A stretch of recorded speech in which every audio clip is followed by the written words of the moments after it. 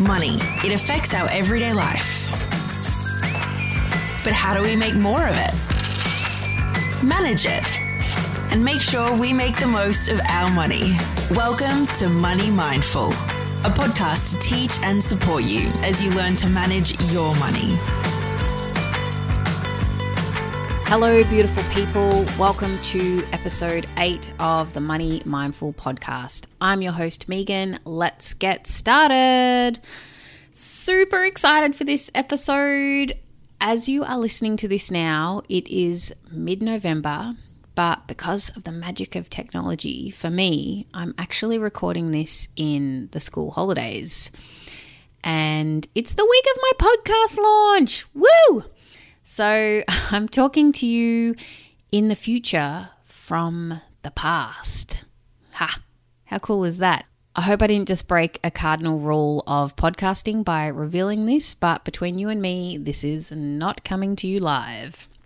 It's a beautiful sunny day in October, and my dad has the girls for the day, so I can get down to the business of recording episodes for the show. As I think I might have mentioned, I work full-time, part-time as a school teacher and part-time as a domestic goddess mum. So that doesn't leave much time for this lovely podcast, which, by the way, I must say I am loving connecting with you guys so much. It's great getting feedback on the Money Mindful Facebook page and hearing what you want to learn about. I have to make the most of the school holidays to get these episodes ready for you. Hence why if you have reached out to me about something that you're interested in, it will take a bit of time before it comes on the podcast as I pre-record ahead of time. I got the idea for this podcast from talking with Sally on Facebook. Hi, Sally. Sally in the UK, that is. I'm just going to throw that in there because I'm pretty chuffed that some people are listening to this podcast from overseas. So exciting. So she said she wanted to know how to save for her for her child in the short and long term. So I thought this would be the perfect opportunity to talk about what I did and how I started saving for my kids. In episode 6, Savers are Losers, I talked a little bit about this. So for those who are just joining me now, I'll give you a recap. When my first daughter was born, I had been reading Noel Whittaker's book, Making Money Made Simple, and in it he explains the power of compound interest and how it is actually time that generates wealth, not the amount of money you have. He gives examples of how two people want to save money. Person A saves $1,000 per year for 13 years and then stops. Person B dithers around for 14 years and does nothing. Then to make up for lost time, they start saving $2,000 per year and they do that for 35 years. So person A saves $1,000 per year for 13 years. Person B saves $2,000 per year for 35 years, but they wait 14 years to get started. So who ends up with the most money? You might be surprised to hear it's person A, who only saved the $13,000. They end up with $690,000. This is like when they're 65. While person B, who saved up $70,000, only ends up with $542,000. This is all because of the magic of compound interest over time. Well, for the first time after reading this, something clicked and I just thought, well, my daughter is only just about to be born. She has all the time of her whole life. So I decided then and there I was going to save for her future because I knew I had time on my side. We were only on one income at the time and had just bought a house, so we didn't have a lot of spare change. I decided that saving $15 per week was something I could realistically achieve, so that's what I did. I call this minimum baseline saving. I also talk about it in episode 6, so you might want to check it out if you've missed it. It's just a savings technique. So for the first 4.5 years, I saved $15 a week. And when my second daughter was born, I did the same for her. So I had 2 high interest online savings accounts, and I just stuck to my minimum baseline saving and put in $15 for each daughter per week.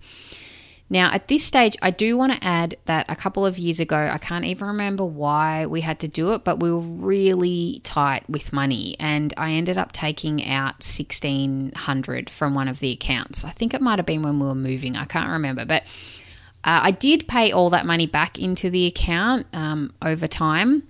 But I just wanted to tell you this because I don't want you to get a mythical impression of me. What I mean is that it's not like I just save money like, oh, tra-la-la, everything is rainbows and daisies. That's not the case. I have setbacks. I sometimes spend more than I earn or get a big bill I didn't account for. Shit happens. And I'm telling you this because I get better and better every year, the more I learn and the more I practice healthy money habits, but it takes time to change behavior and get your finances to where you want them to be. Well, at least it's taken me time. Maybe you're a quicker learner than me, most probably. So don't get discouraged if you don't have it all falling into place straight away, is the point I'm trying to make here. Okay, so here's what I did next. I knew I didn't want to just keep the money in a savings account because the interest rates are so low and barely keeping above inflation. I wanted that money working much harder for me. I'm just actually looking at my goals on my office wall beside me, and a couple of the things it says is start researching fund to invest, the Girls Nest Egg, and ASX stock training. I did both those things this year, so I knew I wanted to invest the money, but I've been so focused on property investing that I have been out of the loop for a long time when it comes to shares. I did buy and sell shares in the 90s when Telstra floated. Does anyone remember that? It seems like everyone under the sun bought Telstra shares back then. So I knew I needed to educate myself about what to do. On the ASX website, that's the Australian Stock Exchange website, they have an awesome education section where they offer free online courses about what shares are and how to invest. If you're interested in investing in shares, I might point out that if you have super, you are actually invested in shares already. But anyway, the ASX training videos are really simple and easy to understand with graphics, and they explain it all really well. I got online and watched all the basic videos to just get an overview and summary of how it all works. I recommend you check out the website, and I'll put a link to it in the show notes. Then I came across a book called The Millionaire Teacher. Obviously, I had to read that immediately. For those not in the know, I'm a school teacher, so any book called The Millionaire Teacher is on my radar instantly. And then I read The Little Book of Common Sense Investing. Both of these books explain what index funds are and what ETF, so that's exchange traded funds, what they are and why it makes sense to invest in them. Can I just say at this point, you know I'm not a financial advisor, right? I'm just simply sharing with you what I do. So please check what's right for you. It's important, it's really important to talk about this stuff so that investing and money matters are common knowledge. And that's why I'm sharing my experience. But I'm imagining that, you know, I'm sitting on my couch, I've got a cup of tea, and I'm chatting to you like you're my girlfriend, and we're just talking about stuff that I'm doing. So I hope that you are taking it in that vein. So when you buy shares in a company, you're investing your money into that company, and you now own a very small portion of that business. And as part of that, you get to share in the profits and losses of that business. If you only invest in one or two companies, it can be very risky as you are relying on that one company to do well. If they lose money or go out of business, you lose money too, right? You lose the money that you invested. So there is always risk associated with investing. The difference with index funds is that you're able to buy shares in many companies at the same time. For example, you could buy an index fund of the Australian Stock Exchange, which would mean you would hold shares in every company in the stock exchange. Or perhaps you might buy an index fund that's got the top 200 or top 500 companies in the Australian Stock Exchange, or in an international fund. So according to marketindex.com.au, The Australian share market has returned an average of 13% per annum since 1900. So in the last 119 years, there's been an average return of 13%. Yes, the share market goes up and down, but even considering the major crashes, if you invested your money in shares in 1900, you would have received an average return of 13%. That's not taking into account fees or taxes. Nevertheless, this is a pretty good return, right? So over that time, some companies would have folded, some would have lost money, and others would have done really well. And that's why it can be risky putting all your eggs in the one basket, so to speak. However, if you had been invested across all the companies, as long as you didn't sell, like after a major crash in the market, you would have made a pretty good return. Now, no one can predict what is going to happen in the future, and where people get caught out is they see the share prices rising and think, great, better get in on this, and then proceed to buy shares at the highest price, right? Or when they're, moving into being the highest price. Or they see shares falling in price and they panic and then sell the shares at a low price. So this is not a good strategy. However, if you buy indexed funds that represent the whole market and keep them long term, and when I say long term, I'm talking a bare minimum of 10 years, then it is likely you will have a good return. So that's why investing in shares is good for my strategy for the money for my girls, because they're just about to turn 3 and 5. It's going to be a good 15 or 16 years minimum before I would look at accessing that money, and probably later than that. So there's definitely, I've got the long term to see that growth. So this is what I've chosen to do with the money I save for my daughters. Recently, when the combined total of the money saved was around $6,500, I invested that money in a low-cost index fund. The cost of the fund is below 1%, and this is important. If you invest in a fund and the cost is above 1%, you are kissing goodbye to a large percentage of your profits over time. I can't think of the example off the top of my head, but in one of the books that I read, there was this crazy example of the fees on a fund were 2% or 2.5%. Now, that doesn't sound like much, right? Even 1.5% doesn't sound like that much. I mean, to me, at least, anyway. But when they actually did the calculations of how much that is in fees over time and how much money that represents, and you consider all the compound interest and so forth, it was actually like hundreds of thousands of dollars that you were losing out of. Like, that just blew my mind. I'm like, whoa, I wouldn't expect that. I would just see fees at 2% and think, oh yeah, that's not much, but it is. So just take that little point. If you're looking for funds, make sure the cost of the fund is very low, like below 1%. So you can basically buy the exact same index fund I invested in as a exchange traded fund. So that means you buy it on as a share through a broker.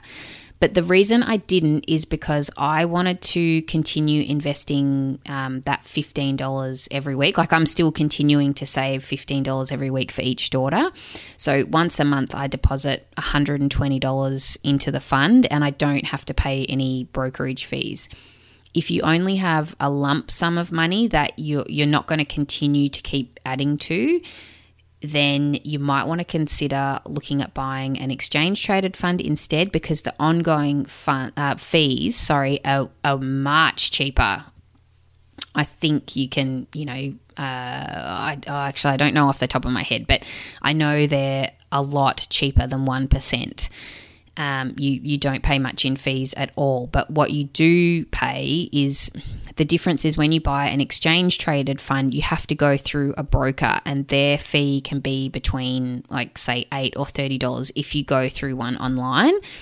And this would not be cost effective if you wanted to add money every month, because every time you wanted to buy more shares, you'd have to pay that brokerage fee, like that $8 to $30. So there goes your profit, right? So that's why, even though exchange traded funds are cheaper with their fees, it's not cheaper for me because I'm continually investing more money each month. So it works out cheaper for me to have the index fund. Anyway, whoa, are you still with me? All right, let me summarize. So these are the steps I took. So step 1, I saved what I call the minimum baseline amount every week. For me, this is $15. For you, it might be $5 or $50. It all depends on what you can comfortably fit into your budget. Step 2, once that amount approached the $5,000 mark, and this took me over 4 years, I started researching how to invest to get a better return than what I receive in the savings account. Step 3, I read The Millionaire Teacher and The Little Book of Common Sense Investing in that order. The Little Book of Common Sense Investing is a little bit more technical. I mean, it's not too much, but The Millionaire Teacher, he actually, was a teacher. Now he just swans around the world, I believe, with his wife. They've got themselves totally sorted. Yeah, he explains it really simply, and I think even the layperson, if that was the first book you picked up, you could understand that. The Little Book of Common Sense Investing, it's not that technical, but it's just a little bit more involved. So you'd want to be really interested. Otherwise, you might find that book a little more dry. In both those books, what I found was most helpful is they explain how to invest for the long term and and how to minimize risk. So I've only covered the very basics here today to get you thinking, but if you're serious about investing in shares, take the time to educate yourself about it. Just imagine you're researching your next holiday. It's worth putting in the effort. Okay, step 4, I looked up some index funds. I worked out my risk appetite and then picked the fund that suited me. I picked one with a mix of Australian shares and international shares and bonds. I picked sort of like a mid-range, I guess, in risk. I'm fairly conservative. If I was in my 20s, I'd probably go the highest risk one, but I just feel more comfortable with not going all out. Okay, you've got the basics. I'll put a link to all the books and the sites that I've covered today in the show notes. And before I leave you, did you know there is a Money Mindful Ladies Club? To join the club and be part of a community of financial femmes like myself who are working towards kicking ass with their money and life, you can sign up on the Money Mindful website. I'll put a link in the notes for that too. Have a beautiful week. Until next time, bye-bye. Thanks for listening to the Money Mindful podcast. For more info, visit moneymindful.com.au. For future episodes, be sure to subscribe. And remember, the information in this podcast is of a general nature only and does not take into account your personal circumstances or goals. Please seek professional advice for your own financial needs. Remember to have fun along the way.